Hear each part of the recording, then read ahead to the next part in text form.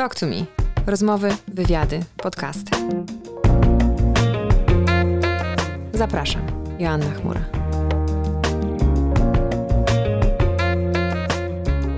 Cześć, witajcie w kolejnym odcinku Talk to me.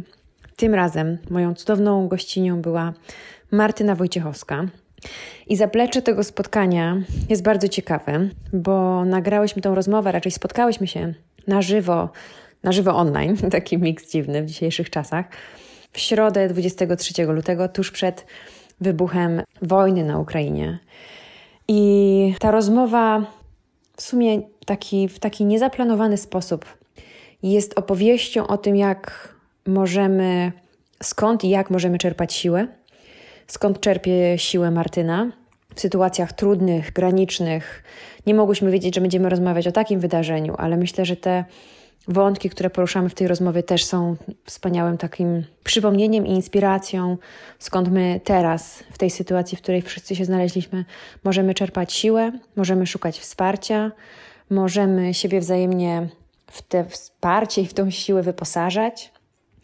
Było też o marzeniach i było też, słuchajcie, o tym, po co jesteśmy tutaj na ziemi, po co się rodzimy. Zadałam Martynie pytanie, czy ona wie, już odkryła, po co jest tutaj na ziemi. Zapraszam Was do wysłuchania tej rozmowy i przekonania się, jakie są odpowiedzi na te wszystkie powyższe pytania. Do usłyszenia na końcu. Dobry wieczór, Martyna. Dobry wieczór. A jesteśmy same, czy ktoś w ogóle nas ogląda? Jesteśmy już, coraz więcej nas jest. Chmura, ja mam zawsze taki stres, słuchaj, że nikt nie przyjdzie, po prostu nikt się nie włączy. Wiesz, po prostu za każdym razem, jak mam jakieś spotkanie, odczyt, wychodzę na salę tak nieśmiało. Jesteście, cudownie.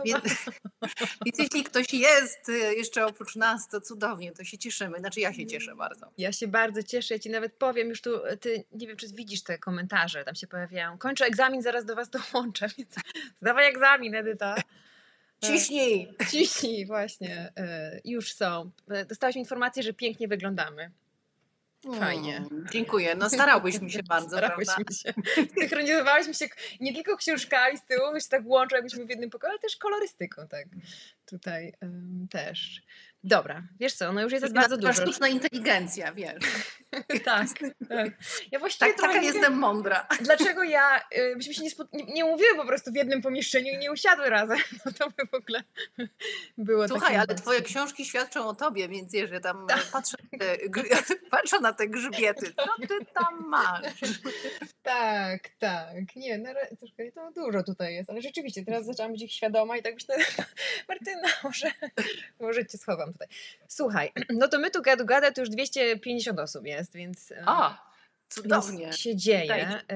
Także tak, już z Torunia, napiszcie skąd jesteście, z Torunia, z różnych miejsc, wiemy, że jedna jest z Częstochowy, ta co zdaje egzamin.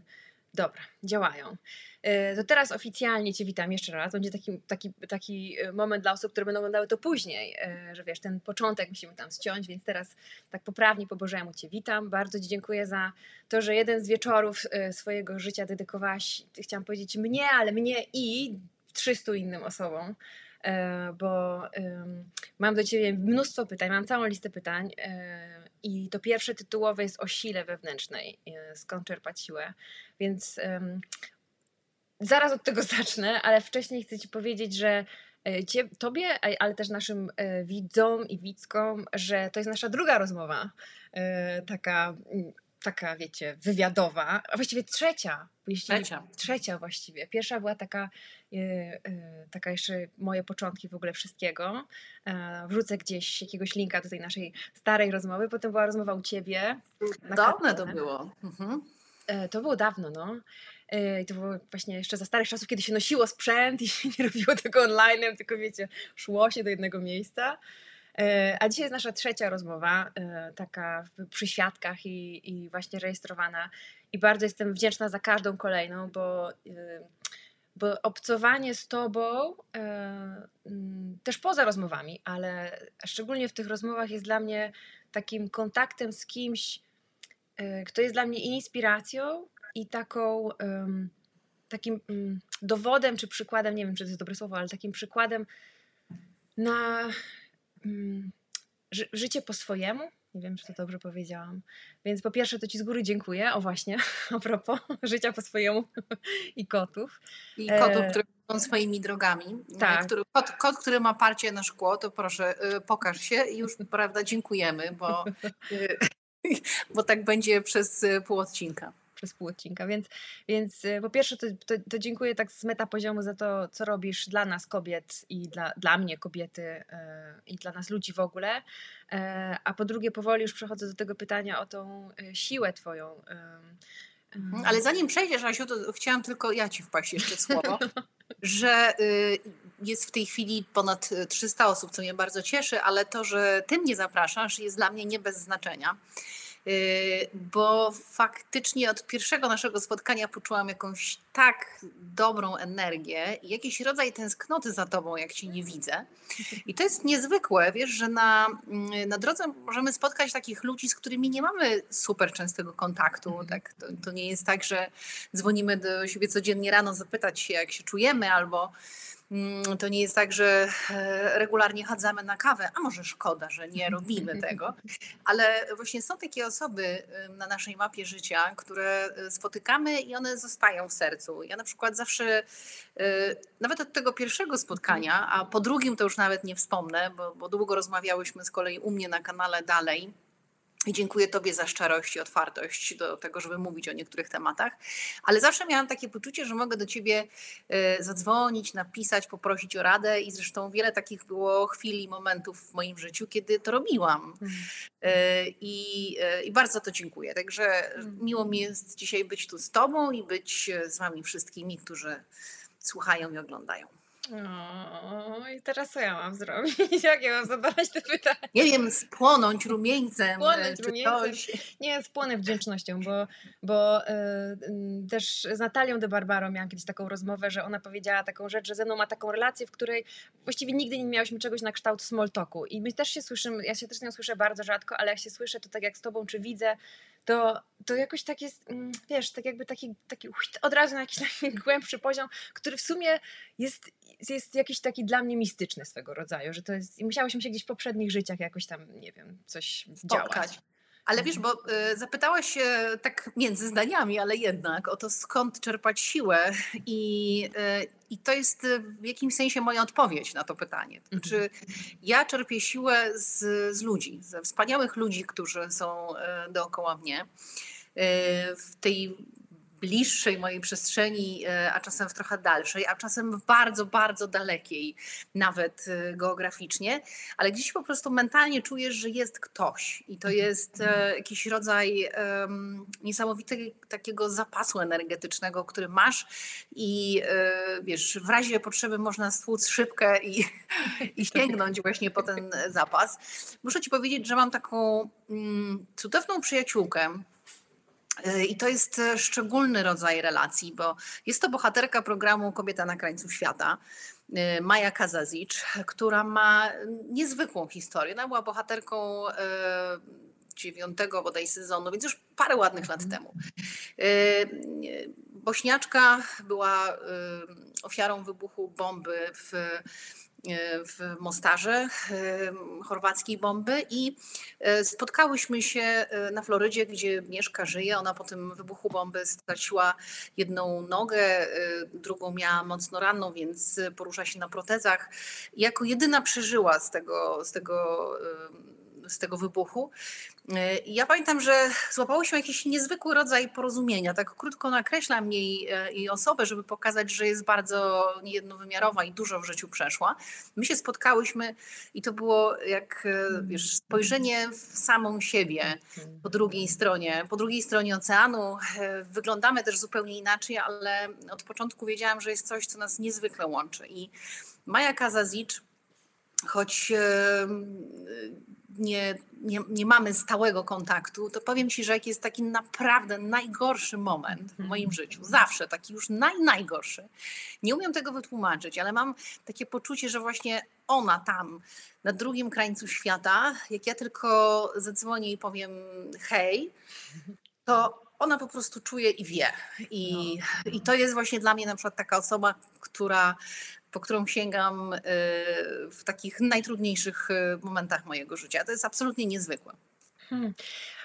To, a propos tych kobiet, bo masz jesteś naszą taką bramą na historię i spotkania z różnymi kobietami z całego świata. I z tej perspektywy chciałam cię zapytać, e, nie wiem, czy to nie jest zbyt takie obszerne pytanie, ale może nie. Jak z twojej perspektywy wygląda sytuacja kobiet Polek w Polsce na tle sytuacji różnych kobiet z całego świata, z którymi miałaś do czynienia? To jest bardzo obszerne pytanie i bardzo złożone, bo zależy, co porównujemy. Gdyby spojrzeć na nas, Polki, jako na osoby, które jednak żyją w Europie i umówmy się, że ten dostęp do praw kobiet, jakby możliwość korzystania z nich mamy no, na stosunkowo dobrym poziomie, porównując się do krańców świata i do krajów rozwijających się, ale jeśli porównujemy się do Skandynawii, no to wiemy, że mamy jeszcze bardzo dużo do zrobienia w kontekście ogółem równouprawnienia, dostępu do wysokich stanowisk, czy też ta luka płacowa, tak, o której się jednak tyle mówi wciąż i słusznie, a nawet bym powiedziała wciąż za mało. I myślimy sobie, no takie Skandynawki, niby nie tak daleko, tylko przez Bałtyk, a sytuacja kobiet tam jest jednak inna niż sytuacja Polek.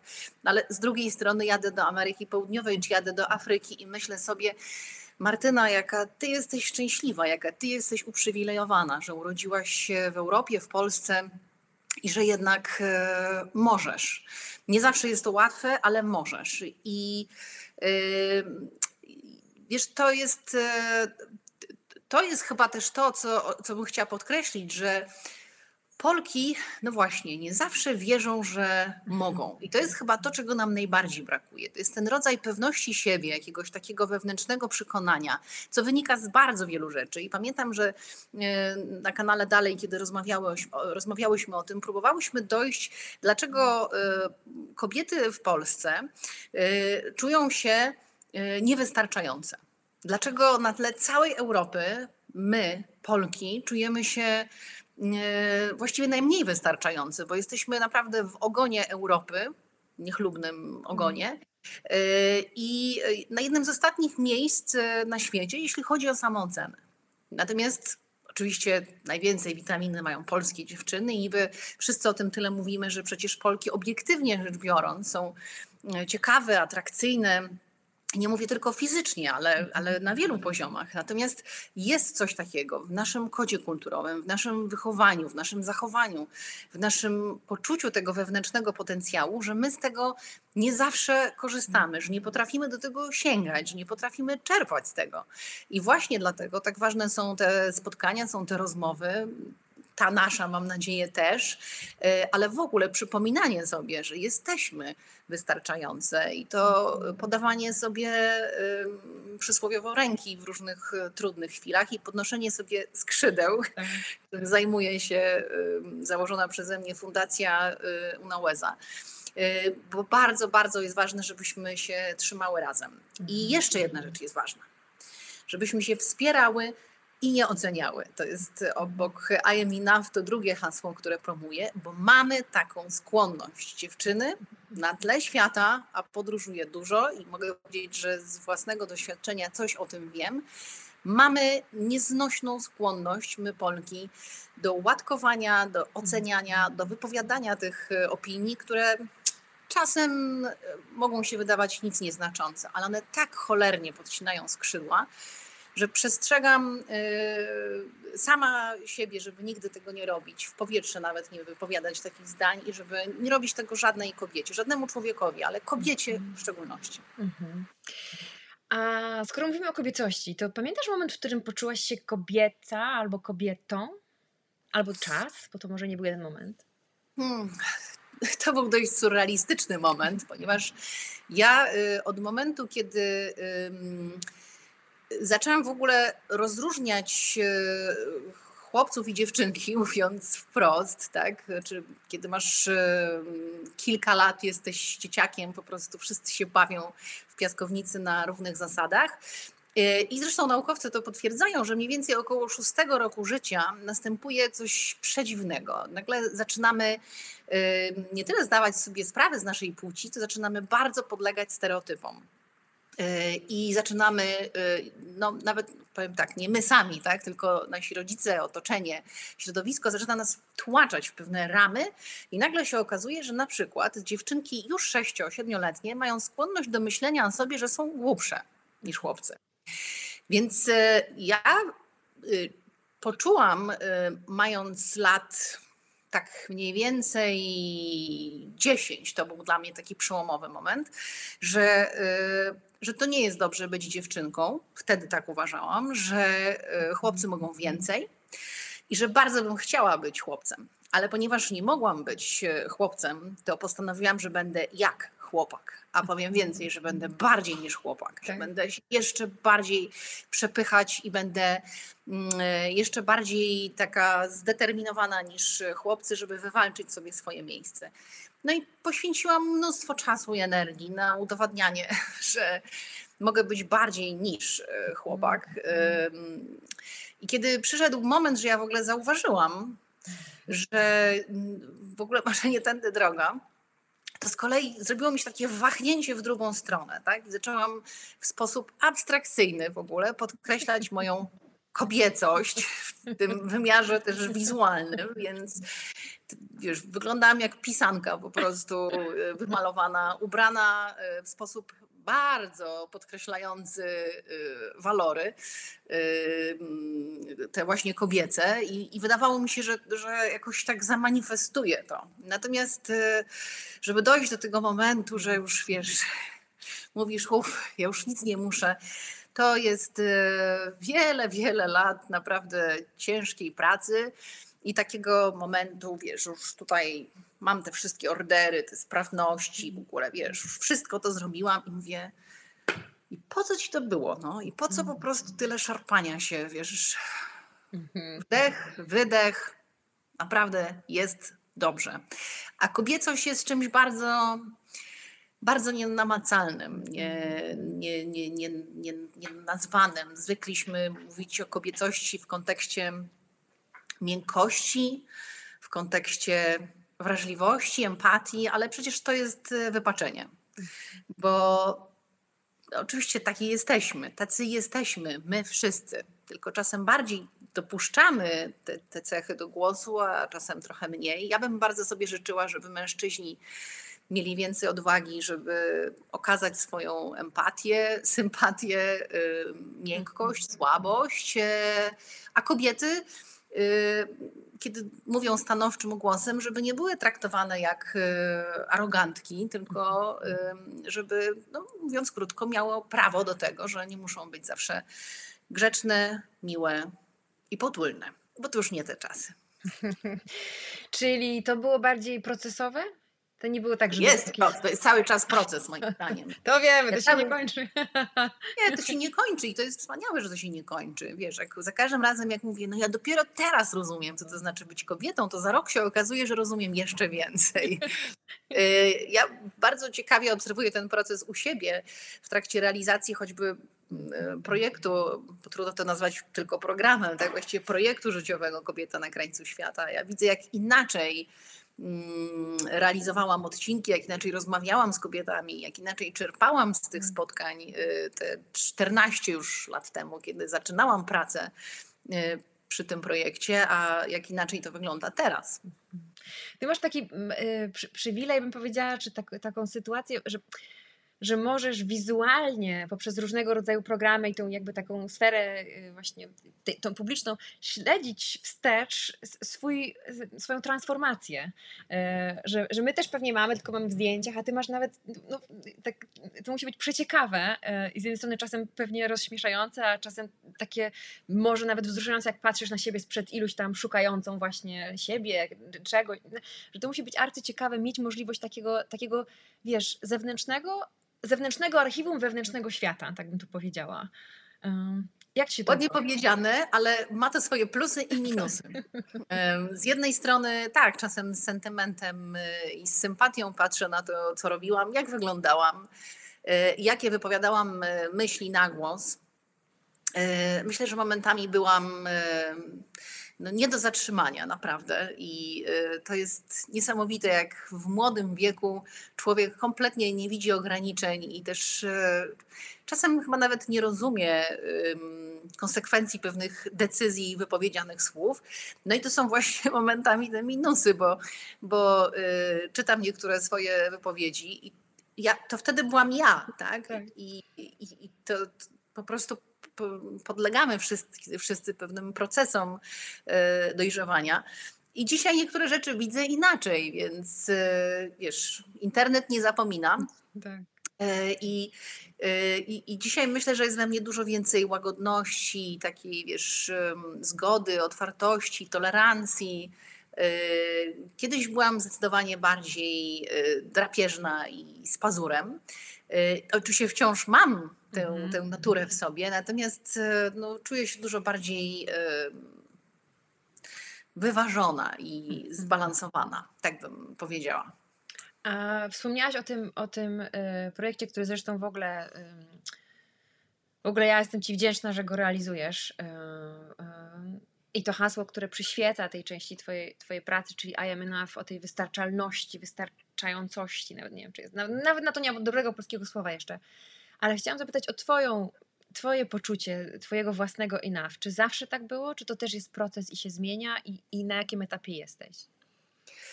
Nie, absolutnie nie zawsze tak było i chyba dlatego to hasło i ta misja, bo tak bym to nazwała, jest dla mnie taka ważna, bo ja i mówię tutaj do wszystkich osób, które nas teraz słuchają i będą słuchać, albo może powiedzą innym, bo przecież też o to chodzi, żeby tym się dzielić, więc ja chcę powiedzieć, że to w ogóle nie jest tak, że wiesz, że się obudziłam pewnego dnia i stwierdziłam, że jestem wystarczająca. Ja już na pewno się taka nie urodziłam. A nie, nawet inaczej. Ja myślę, że my się rodzimy tacy, tak? To znaczy ja myślę, że my się rodzimy super wystarczający, tylko właśnie ten proces wychowania, kształtowania, temperowania, podcinania nas do pewnych norm i zasad, że właśnie to wszystko sprawia, że tracimy te nasze wewnętrzne kompetencje, że tracimy te nasze siły i nagle tak może niekoniecznie, tu nie wypada i tak dalej, i tak dalej. Więc ja oczywiście miałam ten moment, że czułam się absolutnie niewystarczająca, nawet bym powiedziała szukająca wciąż jakichś obszarów do poprawy i do zmiany. Kiedyś ty, Asiu, bardzo ładnie powiedziałaś, że dążenie do perfekcji jest okrutnym procesem, który możemy sobie zafundować, ponieważ perfekcjonizm, perfekcja to jest coś, co nas po prostu niszczy. No nie ma czegoś, co jest perfekcyjne, tak generalnie z zasady. I próba dążenia do tego jest próbą dążenia donikąd. Jest szalenie frustrującym procesem, więc przychodzi taki moment, że trzeba po prostu się zatrzymać i zaakceptować siebie i innych. Oczywiście łatwo to brzmi, pięknie brzmi, nawet takie w ogóle trochę mam wrażenie, wiesz, poruszamy się w takich obszarach truizmów, zaakceptuj siebie, prawda, uśmiechnij się do świata, świat się też uśmiechnie. Ale w gruncie rzeczy no nie ma chyba innej drogi. I właśnie dlatego, że ja wiem, jaki to jest trudny, jaki to jest bolesny proces i mówię teraz do was, dziewczyny i faceci też, jak nas słuchacie, że ja wiem, jakie to jest trudne i właśnie dlatego ja to hasło I am enough tak bardzo promuję. Bo wiesz, to jest tak jak co naukowcy udowodnili już, no, że nawet jeśli jest ci smutno, ale się uśmiechniesz, to ten sygnał do mózgu jest wysyłany, że tam, wiesz, ta mała dawka po prostu endorfin jest wydzielana już z samego powodu, że trochę wymusisz ten uśmiech, prawda? No, jest taki mechanizm stwierdzony, zbadany przez naukowców. No to trochę jest tak z tym byciem enough, nie? I'm enough. No, po prostu, wiesz, im częściej to sobie mówisz, im częściej mówisz to innym, to myślę, że tym bardziej to się staje czymś, co jest po prostu taką energią i staje się bardziej oczywiste, mam nadzieję, dla niektórych. I mówisz też bardzo ważną rzecz, bo ponieważ to jest tak banalne w jakimś sensie, jakby popatrz w lustro i powiedz do siebie czule, obudź się rano i nie narzekaj jakby na cokolwiek, co jest, nie wiem, związane na przykład z twoją cielesnością.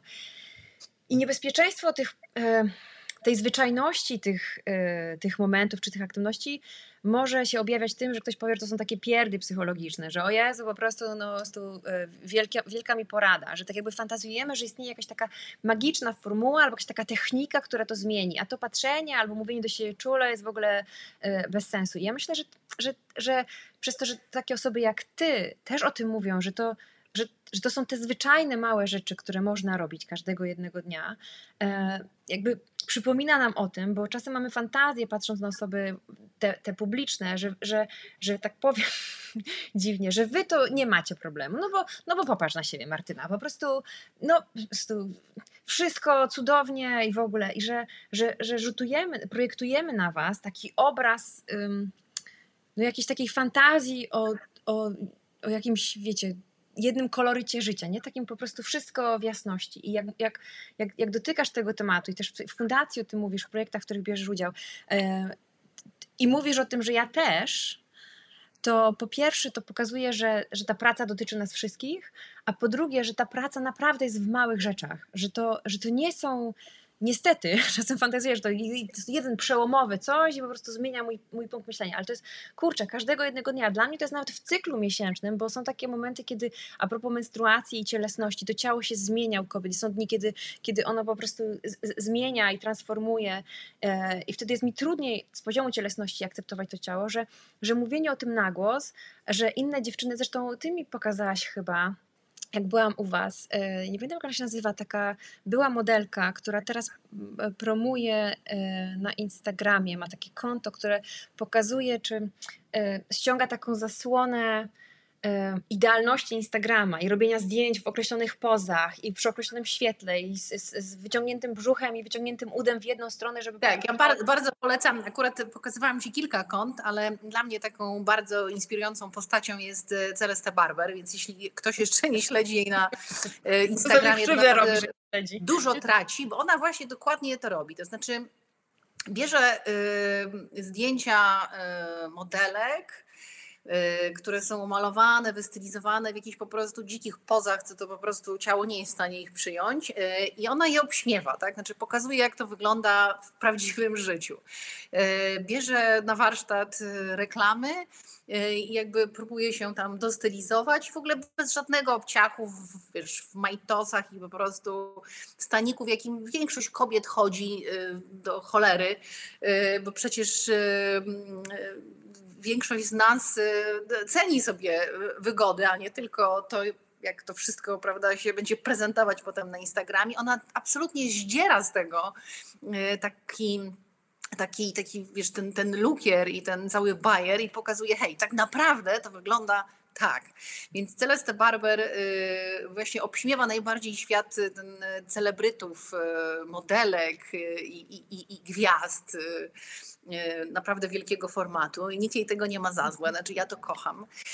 Wspaniałą osobą dla mnie jest też Ashley Graham, która jest modelką plus size. Uwaga, nienawidzę tego określenia, bo nie wiem, kto decyduje, że jest plus albo minus size, w ogóle bez sensu.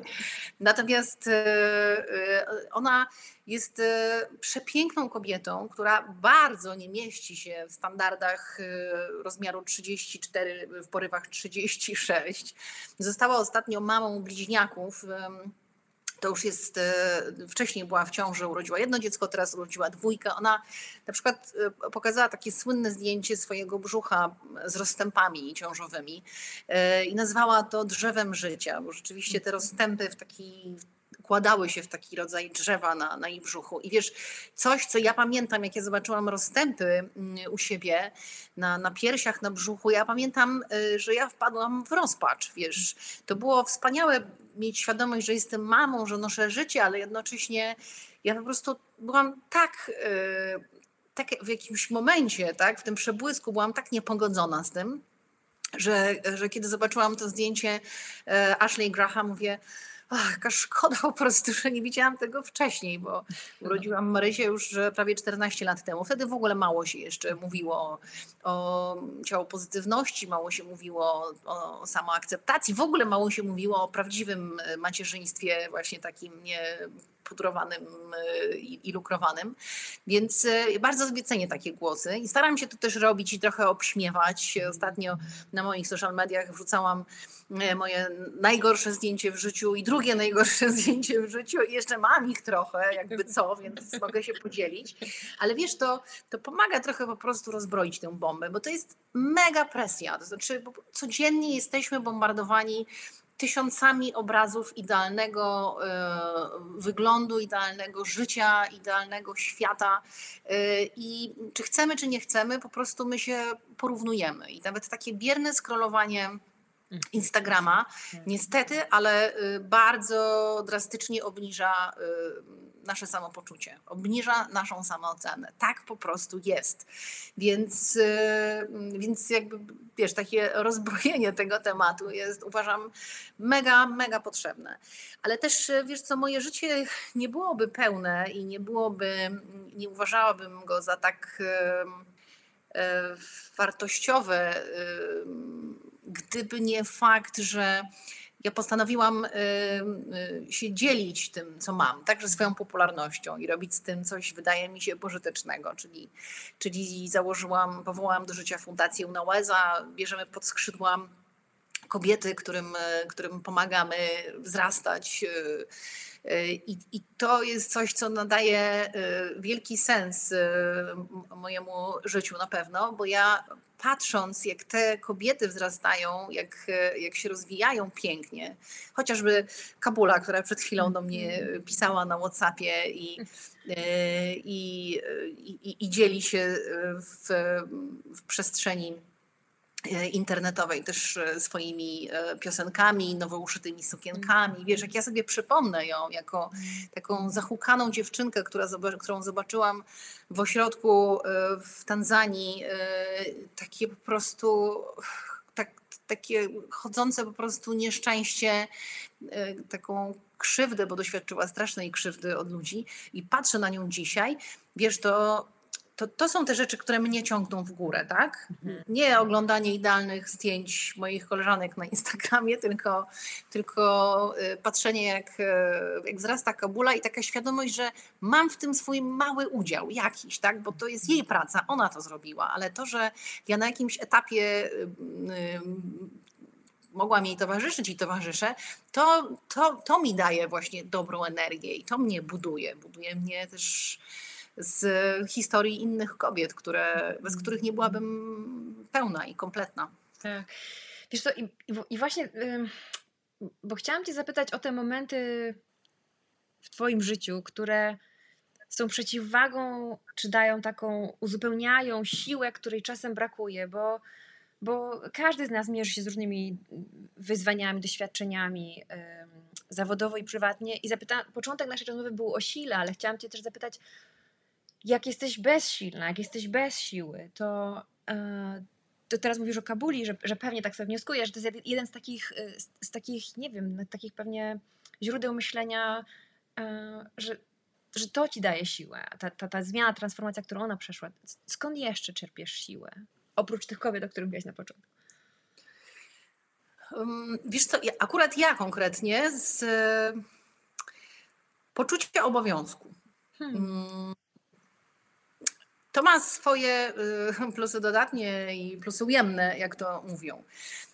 A mianowicie mam taki rodzaj konstrukcji, chyba to jest nawet bardziej wypracowane niż moja cecha sensu stricte, ale mam takie poczucie, że po prostu pewne rzeczy trzeba zrobić i nie pitolić. Nie? I to w wielu sytuacjach po prostu mnie wyratowało, bo ja mam wiele takich momentów, że miałam uczucie, że po prostu świat, wiesz, powinien się zatrzymać.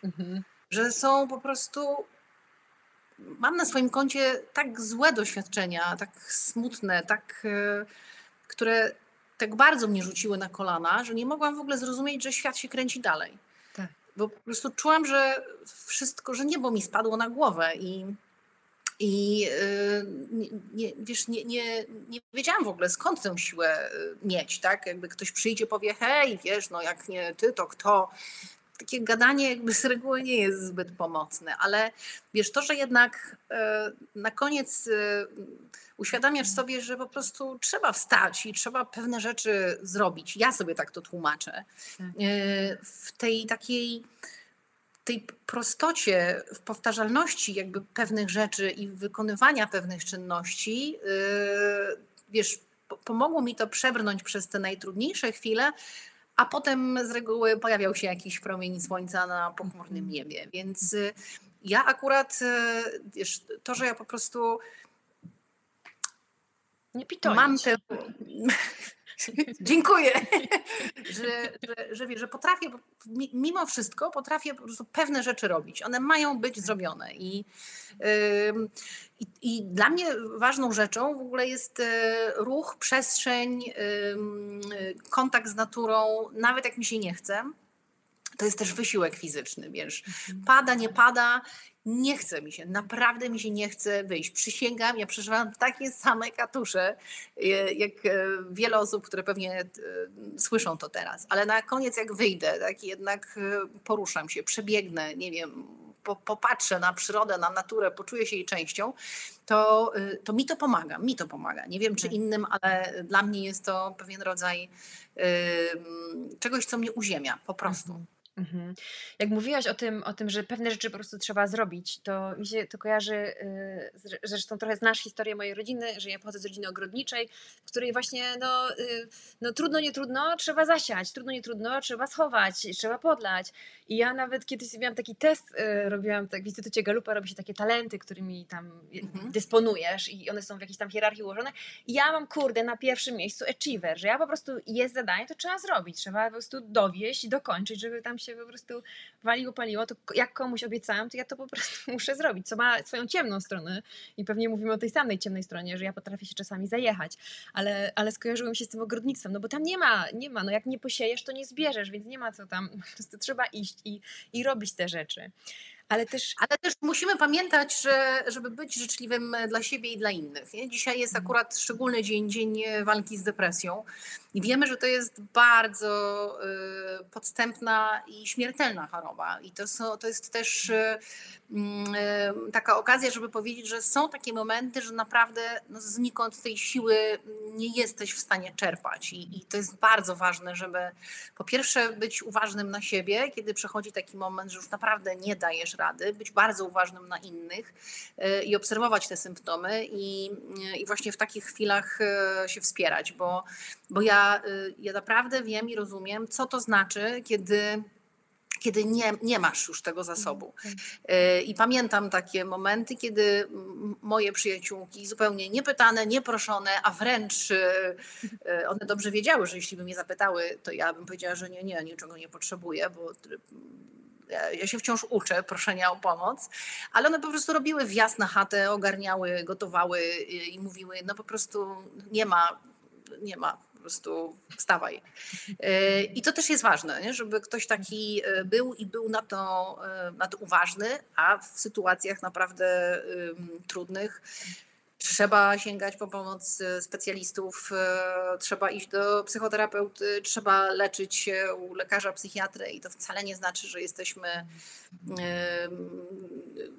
w jakiś sposób ułomni, bo to jest po prostu choroba, którą trzeba leczyć jak każdą inną chorobę i to jest ważne, żebyśmy to mówili. Tak.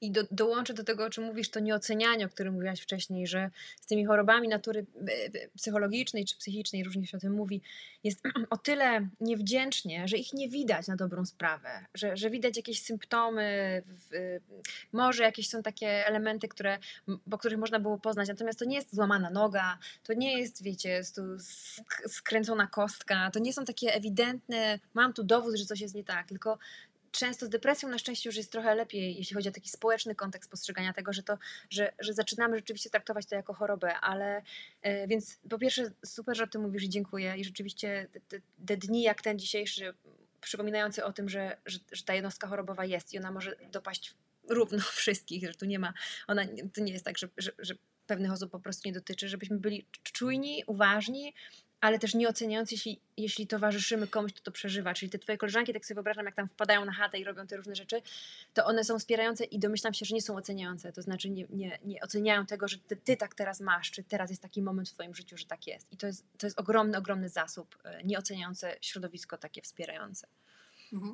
Wiesz co, bo to jest, oczywiście my dzisiaj chcemy mówić tak, żeby dawać skrzydła i w ogóle wspierać, ale dla mnie to jest rzeczywiście palący problem, bo WHO, z raportów WHO wynika, że depresja jest jednak jedną dzisiaj z bardziej powszechnych chorób, a docelowo będzie chorobą znacznie poważniejszą również w skutkach ostatecznie niż nowotwory, których się tak bardzo boimy. To po pierwsze, tak? Na świecie mamy ponad 300 milionów ludzi, którzy mają depresję. W Polsce dziennie odbiera sobie życie 16 osób, a z tego, uwaga, 11 osób to mężczyźni. Kobiety znacznie częściej mają diagnozowaną depresję, ale też łatwiej jest im prosić o pomoc i mają właśnie te przyjaciółki, które wjadą na chatę chociażby, znaczy ja mam, może powiem tak, bo rozumiem, że nie każdy, ale bardzo tego życzę każdemu, żeby były takie kobiety w waszym otoczeniu, które pomogą i widzą, że coś jest nie tak. Natomiast mężczyźni w tym, wiesz, kulcie po prostu macho i takiego nieprzyznawania się do błędu, do problemu, nieproszenia o pomoc, mają naprawdę bardzo, bardzo ciężko i dlatego depresja u nich może mieć dramatyczny przebieg. A nie wspomnę już o sytuacji, z jaką boryka się młodzież. Dlatego pozwolę sobie na trochę prywaty, ale w dobrym celu, bo właśnie jako Fundacja UNAUEZA rozpoczynamy badania, ogólnopolskie badania młodych ludzi. Nazwa tego projektu to Młodzi o sobie i badamy grupę 10-19 lat, wszystkie szkoły podstawowe i ponadpodstawowe, bo chcemy zapytać się młodych ludzi, co im tak naprawdę w duszy gra, co sprawia, że czują się niewystarczający, czego by potrzebowali, żeby móc być sobą. Badanie ma służyć temu, żeby stworzyć taki program wspierania tak naprawdę młodych ludzi w rozwoju, ale też żeby stworzyć pewien złoty standard dla szkół, żeby wiesz, opieka psychologiczna i w ogóle rozmawianie o tematach związanych z samooceną i z poczuciem własnej wartości, sprawczości, żeby to było czymś takim na porządku dziennym i żeby to zmienić, żeby wesprzeć rodziców i wesprzeć tych właśnie młodych ludzi. Więc wiesz, bo jestem wystarczająca, I am enough. Kiedy mówię to do kobiet, zakładam, że dzisiaj przed ekranami komputerów, czy potem będą tego odsłuchiwać, czy oglądać, będą kobiety raczej w jakimś sensie już uformowane. A mnie bardzo interesuje, co my możemy zrobić, żeby właśnie w tym momencie, kiedy zaszczepiamy te stereotypy, kiedy właśnie pozbawiamy nasze dzieciaki tej naturalnej siły, witalności, sprawczości, bo to my dorośli, tak, i presja tego świata pozbawia młodych ludzi właśnie tych wszystkich możliwości drzemiących w nich. Co możemy zrobić, żeby na tym bardzo wczesnym etapie przeciąć te wzory zachowań i żeby te ich losy potoczyły się inaczej, żebyśmy już nie musiały, Aśka, opowiadać po prostu, że warto się czuć enough, bo to będzie Standard. No właśnie, tak bym chciała, żeby było. Kusi mnie takie pytanie z takiego...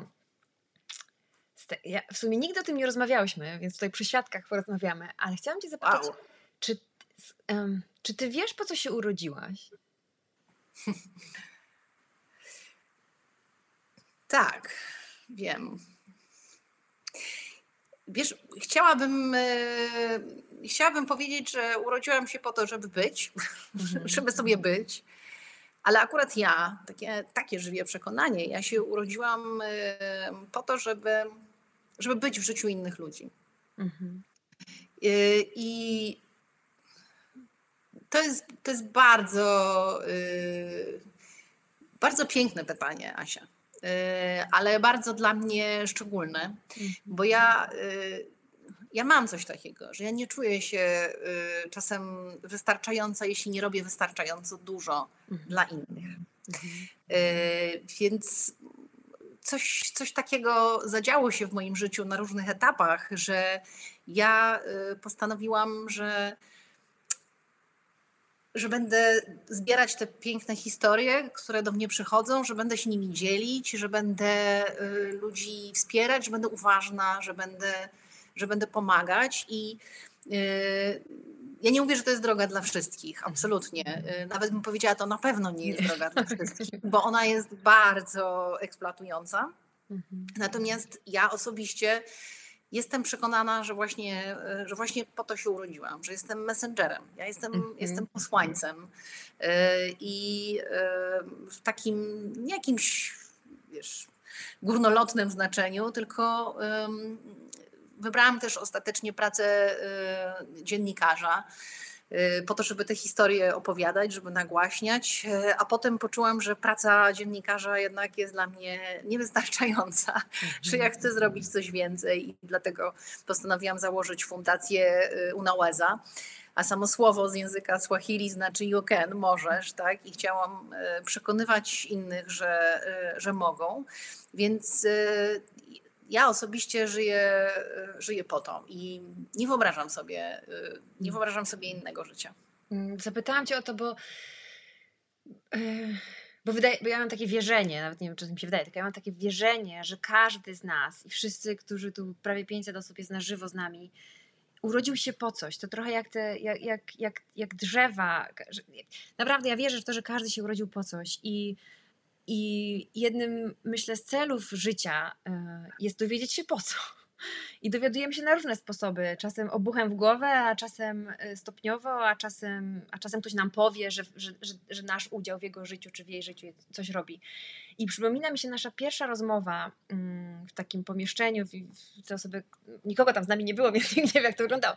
Ale to były takie 2 fotele i nagrywałyśmy tą rozmowę i opowiadałyśmy o tej historii, w której że twoje życie też co jakiś czas naznaczone jest takim elementem kończenia, śmierci, fizycznie nawet niektórych osób. I pamiętam, jak mi opowiedziałaś, ja to po prostu nie tylko w głowie mi to zostało, ale w sercu takie pytanie, że jeśli w wypadku samochodowym, w którym brałaś udział, zginął twój kolega i wtedy powiedziałaś mi podczas tej rozmowy takie zdanie, które ja sobie wzięłam do serca, że ponieważ tak się złożyło, że ty żyjesz, to zrobisz ze swoim życiem najlepszą możliwą rzecz, żeby żyć za więcej niż siebie i dać siebie i być... To był bardzo szczególny moment w moim życiu, który wraca. Wraca do mnie bardzo często, choć minęło już wiele lat, ale nie mam wątpliwości, że nie byłabym dzisiaj tym, kim jestem, gdyby nie tamto doświadczenie. Wtedy w tym wypadku samochodowym zginął Rafał Łukaszewicz, mój przyjaciel, operator. Byliśmy na zdjęciach. Wiesz, taka historia po prostu, jakich wiele. Poślizg. Samochód wypada z trasy i ktoś, kto siedział tuż obok ciebie, ginie. I to jest bardzo naznaczające na całe życie. Bo zadajesz sobie pytanie, dlaczego nie ja? Ja sobie to pytanie zadawałam wielokrotnie. Rafał miał wspaniałe, kompletne życie. Miał żonę, 3 cudownych dzieci. I wydawało mi się to po prostu tak niesprawiedliwe, bo ja wtedy, w tamtym czasie, kiedy zważyłam jego życie i swoje, muszę powiedzieć, że doszłam do wniosku, że nie powinno tak być, że jego życie jest bardziej... Nie można tak o życiu mówić, ale ja sobie to wtedy tak zwizualizowałam, tak? Że on stworzył coś naprawdę wspaniałego i pięknego i jedyne, co mogę zrobić, to zmierzać do tego, żeby stworzyć w życiu coś pięknego, coś wartościowego. I ja rzeczywiście wtedy postanowiłam, że przeżyję 2 życia, że przeżyję jego i swoje życie, co oczywiście nie jest do końca możliwe, ale że zrobię 2 razy więcej, niż bym zrobiła. I to jest z jednej strony coś, co mnie napędza przez całe życie, ale jest to też wielka odpowiedzialność. I to jest taki rodzaj, wiesz, ciężaru, który niesiesz w plecaku, bo masz takie poczucie, że że jeśli nie będziesz robić wystarczająco dużo, to co? To znaczy, że los się jednak pomylił. To jest, to jest też coś, co mnie połączyło właśnie z Mają Kazazicz, o której mówiłam na samym początku tej rozmowy, ponieważ obie mamy doświadczenie bycia ocaloną, bycia tą, która przeżyła, kiedy ktoś inny nie przeżył. I zadajesz sobie pytanie, dlaczego ja? Ale Maja mi to też pięknie wytłumaczyła, że możesz całe życie zadawać sobie pytanie, dlaczego ja, i czuć się winną z tego powodu, a możesz też pomyśleć sobie, hej, jakie to jest jednak niesamowite, że ja przeżyłam i że w związku z tym mogę nadać temu jakąś wartość, mogę coś z tym zrobić. I obie poszłyśmy tą drogą i chyba dlatego właśnie mam taką szczególną nić porozumienia z nią. Nie wiedziałam, że mi zadasz to pytanie, a sama jakoś tę moją ukochaną Maję Kazazicz to wywołałam, więc wiesz, to jest coś, co jest na pewno najważniejszą rzeczą, która zmieniła moje postrzeganie sensu życia i tego, co warto z tym życiem robić. Jak użyłaś Ale tego... takich historii, takich doświadczeń, muszę ci powiedzieć, mam więcej, niestety. I za każdym razem utrata kogoś bliskiego powoduje, że chcąc, nie chcąc, po prostu musimy przewartościować pewne rzeczy i dostrzec wartość życia w jego całej rozciągłości. Jak użyłaś tego słowa ocalona, to miałam ciarki w takim sensie, że jesteś w tej dwuroli, bo z jednej strony właśnie ta ocalona, ale łącząc to chociażby z Kabulą, że też jesteś tym messengerem, tym posłańcem. Jest takie piękne słowo, które się nazywa po angielsku vessel, czyli taka właśnie nie ma dobrego nawet tłumaczenia, taka przełączka, która łączy i że swoimi działaniami ocalasz kolejne osoby, tak jakbyś była właśnie takim łącznikiem i za to ci w imieniu swoim i wszystkich osób, które dzisiaj z nami tu są, dziękuję, bo ta ocalona, mam wrażenie, że ocala kolejne osoby. A druga rzecz, którą też w tej opowieści wtedy i dzisiaj też jakoś dla mnie to wybrzmiewa, że w obliczu śmierci myślę, że każdy z nas ma taki wybór. Mój tato niedawno zmarł w styczniu tego roku i w obliczu właśnie śmierci jest rodzaj takiej siły, która nas ciągnie w stronę ciemności, czy jakiejś takiej dziury, czy takiego właśnie zatracania się w tej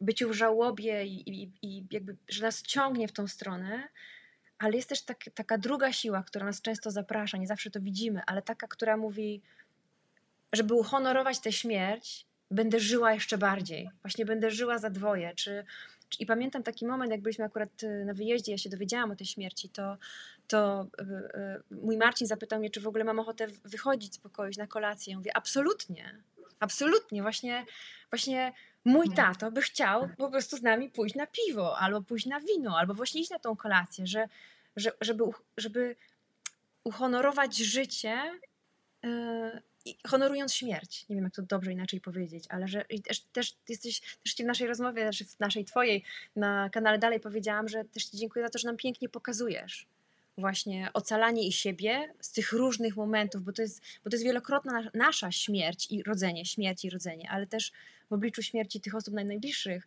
sztuką jest wybrać tą stronę, w której mówię, będę żyła bardziej jeszcze, żeby uhonorować tę śmierć. Wiesz, to są takie momenty, które są w moim przypadku z jednej strony zatrzymują mnie i za każdym razem, tak jak już wspomniałam, nie mogę pojąć, że świat się jednak kręci dalej, a z drugiej strony szanuję to, że on się kręci dalej i że wiesz, możesz wtedy wybrać, tak? Albo wsiadasz z powrotem do tego pociągu, który jedzie, albo zostajesz na peronie. No ja wciąż decyduję, że wsiadam do tego pociągu i jadę dalej. I że szanuję to, że życie się dzieje, że świat się kręci, że te procesy zachodzą i że wszyscy jesteśmy częścią tego świata. I wiesz, my z punktu widzenia nas samych wyobrażamy sobie, że to, czego my doświadczamy, jest tak epicentrum. No bo tak jest, dla każdego z nas tak jest. Ja pamiętam, że jak byłam dzieckiem, zawsze sobie wyobrażałam, że gdyby taki blok mieszkalny przeciąć na pół, i masz taki, wiesz, taki mrówkowiec typowy z wielkiej płyty i tam w każdym z tych mieszkań, jakby tak popatrzeć na to, wiesz, taki film w ogóle nakręcić, w każdym z tych mieszkań jest jakiś mikroświat i każda z tych społeczności małych czy samotnych osób, które tam żyją, są przekonane, że to jest po prostu najważniejsze i że wszystko się kręci wokół tego. Ale w gruncie rzeczy no, trochę tak jest, bo jakkolwiek nie jesteśmy częścią świata i wszyscy od siebie zależymy, to każdy z nas ma ten swój też mały świat, który dla niego jest absolutnie najważniejszy. Ale z drugiej strony mi podróże na krańce świata i doświadczania bardzo różnych ekstremalnych doświadczeń, ale nie moich zawsze, wiesz, bo właśnie przywilejem mojej pracy i mojej misji, bo tak to nazywam, jest to, że ja razem z moimi bohaterkami, z moimi bohaterami, ja przeżywam z nimi też te emocje. Też czasem boleję, że ja nie umiem postawić takiego firewalla.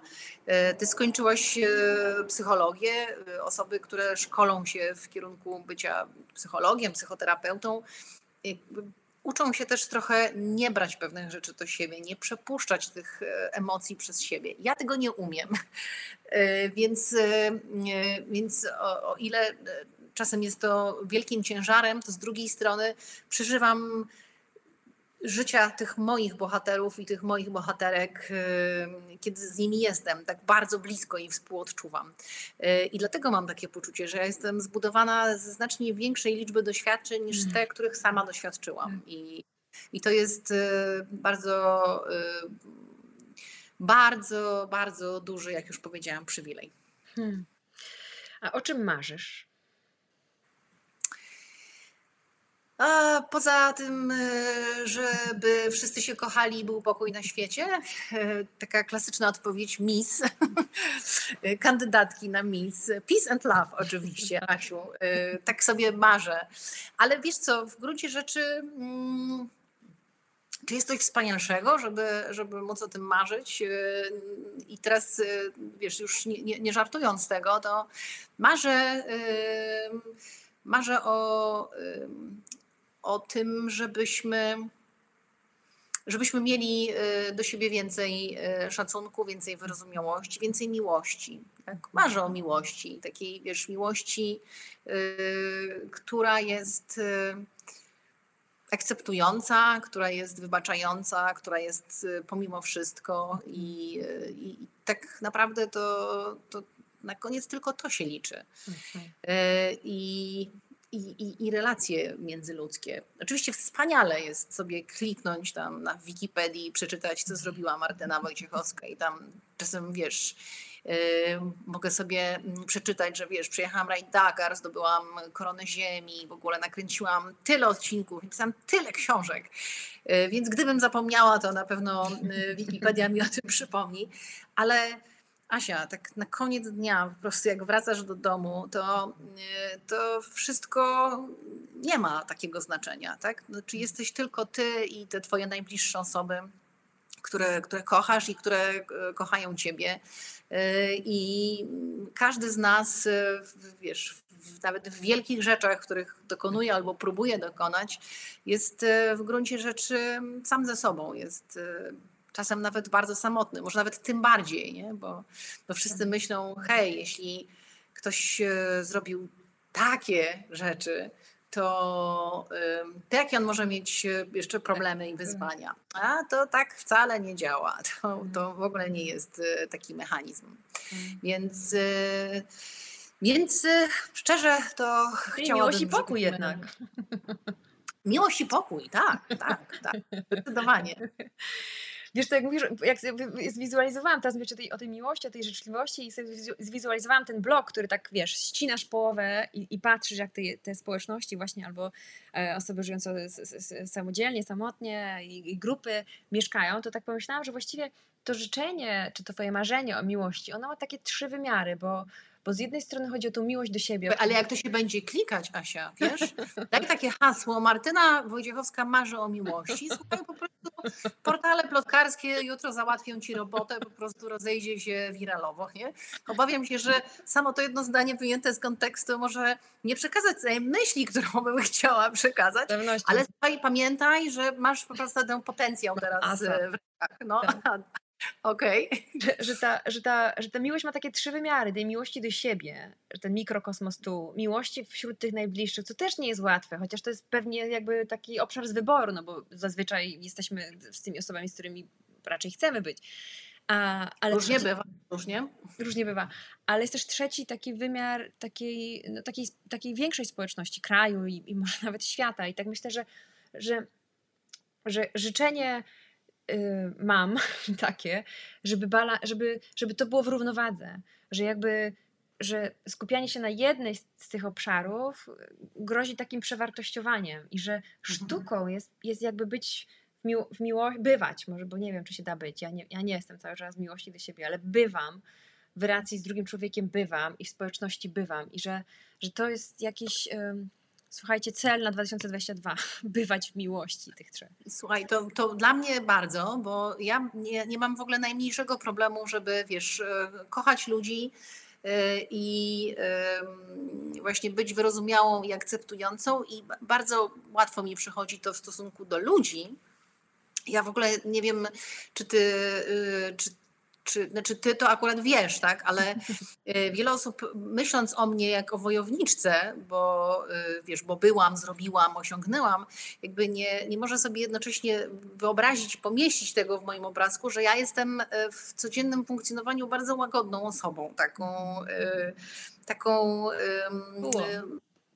taką intymną bardzo i ja na przykład nigdy nie podnoszę głosu i ktoś mógłby pomyśleć, no ale jak to tak po prostu tam jedziesz na te krańce świata, nie no, czy się tam potrafię jakby krzyknąć, jak chcę coś osiągnąć na poziomie zawodowym, ale w tej mojej przestrzeni takiej prywatnej, intymnej ja naprawdę jestem bardzo łagodna, czasem myślę nawet, że zbyt łagodna, bo o ile ta miłość właśnie do innych przychodzi mi bez najmniejszego trudu, o tyle najbardziej surowa i wymagająca jestem w stosunku do siebie, więc to jest mój challenge 2022, żeby być dla siebie w ogóle bardziej życzliwą i bardziej wyrozumiałą, to na pewno.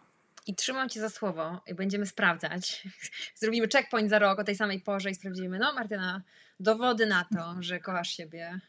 I jedziemy, sprawdzamy. A jakie są dowody na to, że kochasz siebie, Asia? Ja bym to powiedziała po monologu wewnętrznym, który mam, że jakby ktoś mógł sprawdzić i ja sama jakby mogła sprawdzić, jak dobrze, na przykład dzisiaj, co mamy, dzisiaj środę, jak często mówiłam do siebie dobrze, a jak często mówiłam do siebie niedobrze, to dzisiaj był dobry dzień, bo mówiłam do siebie często dobrze i byłam dla siebie, ja nawet jestem takim dwugłosem, że dzisiaj się spiętrzyło dużo rzeczy, jutro też mam taki, w ogóle ten czas mam taki bardzo intensywny i dzisiaj wyszłam, gdzieś tam zaparkowałam, gdzieś musiałam biec i tak myślę, Asiu, zabiorę cię teraz na obiad. Chodź, znajdę ci jakąś knajpę i zabiorę cię na obiad. I ja sama sobą idę na ten obiad i myślę, gdzie byś chciała usiąść? Tu byś chciała usiąść, czy tu? A tu bym chciała usiąść. A nie wieje ci po plecach? Nie wieje. I wiesz, taki monolog, ale jednak dialog.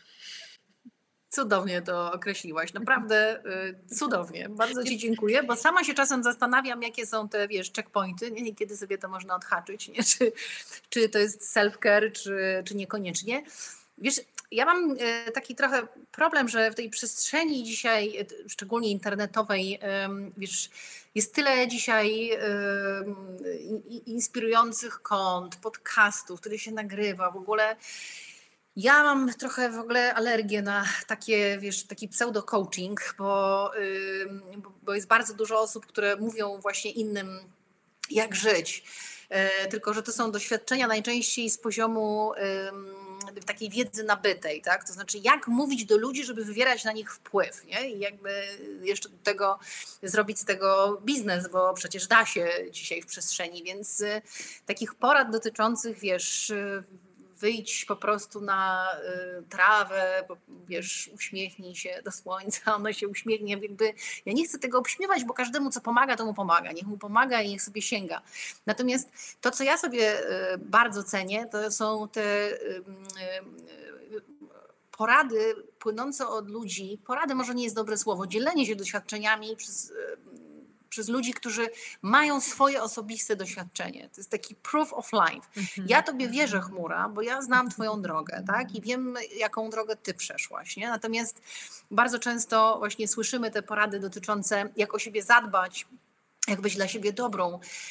I to jest, wiesz, to jest takie ślizganie się po powierzchni, że ja mam wrażenie, że jeśli to trafia na po prostu umęczoną życiem i fatalnym systemem po prostu opieki zdrowotnej w Polsce, opieki nad dziećmi w Polsce, na taką kobietę, która po prostu ma trójkę, nie wiem, została sama bez męża z różnych przyczyn i w ogóle na tę, wiesz, tkankę taką wrażliwą i takie poczucie przeforsowania w ogóle, przemęczenia i próby ogarnięcia tego wszystkiego, jak trafia taki komunikat, wiesz, bądź dla siebie dobra, wygospodaruj ze swojego życia chwilę i po prostu napij się herbaty i pomyśl o sobie dobrze, a po prostu nie wiesz, przepraszam, w co ręce włożyć. To ja chcę też powiedzieć, że właśnie no, warto jest myśleć z dużą życzliwością o takich osobach, które za cholerę nie wiedzą, jak o siebie zadbać, bo po prostu nie mają na to czasu i przestrzeni. I żeby się powstrzymywać od takich, wiesz, rad, które nie wnoszą wiele do życia. I właśnie dziękuję za twoje świadectwo, bo ty masz sama drogę przez piekło za sobą. I to są dla mnie takie bardzo wartościowe świadectwa i to są właśnie te historie, którymi wierzę, że warto się dzielić i warto o nich opowiadać, że nawet w najgorszej sytuacji, kiedy myślisz o sobie bardzo źle i jesteś dla siebie bardzo niedobra, a wielokrotnie mówiłaś, Asiu, że tak było w twoim życiu, to jeśli ty mi dzisiaj mówisz, że wzięłaś chmurę na obiad i się zatroszczyłaś o nią, to po prostu cieszy mnie to i kupuję, naprawdę. Bardzo ci dziękuję, bardzo, bardzo. I chciałabym, że jak skończymy rozmowę i się tu rozłączymy i powiemy sobie dobranoc, to chciałabym, żebyś zapytała tej Martyny, a co byś chciała teraz robić? I zrobiła to, co ona cię poprosi. Nie wiem, co tam wymyśli, ale żebyś się jej zapytała. Dobra, tak zrobię. Słuchajcie, będziemy kończyć. Bardzo ci dziękuję za i czas, i a propos świadectwo też, którym się dzielisz, i tym swoim wewnętrznym, ale też, że jesteś tym naszym łącznikiem z tym światem, do którego nie zawsze mamy dostęp, i że wyszukujesz te życia i historie innych osób i nam je przybliżasz, i w nich na pewno ja, ale myślę, że to jest większa kategoria, można się przejrzeć, bo też jest takie duchowe zdanie, które mi przypomina o tym, że ja tu nie jestem osobnym bytem, że w tobie widzę siebie i ja w tobie trochę widzę siebie i właśnie w tych twoich bohaterkach trochę widzę siebie. Może różnimy się kolorem, krajem, językiem, ale w nich widzę kawałek siebie i ich droga staje się dla mnie inspiracją do drogi i twoja droga też jest dla mnie inspiracją, więc i dziękuję ci za twoją drogę i sposób, w jaki nią kroczysz, bo to też jest duża sztuka, kroczyć tak, żeby właśnie wybierać życie, a nie śmierć, więc bardzo ci dziękuję i życzę ci dobrej. Ja bardzo dziękuję. Bardzo, bardzo dziękuję. To była duża przyjemność i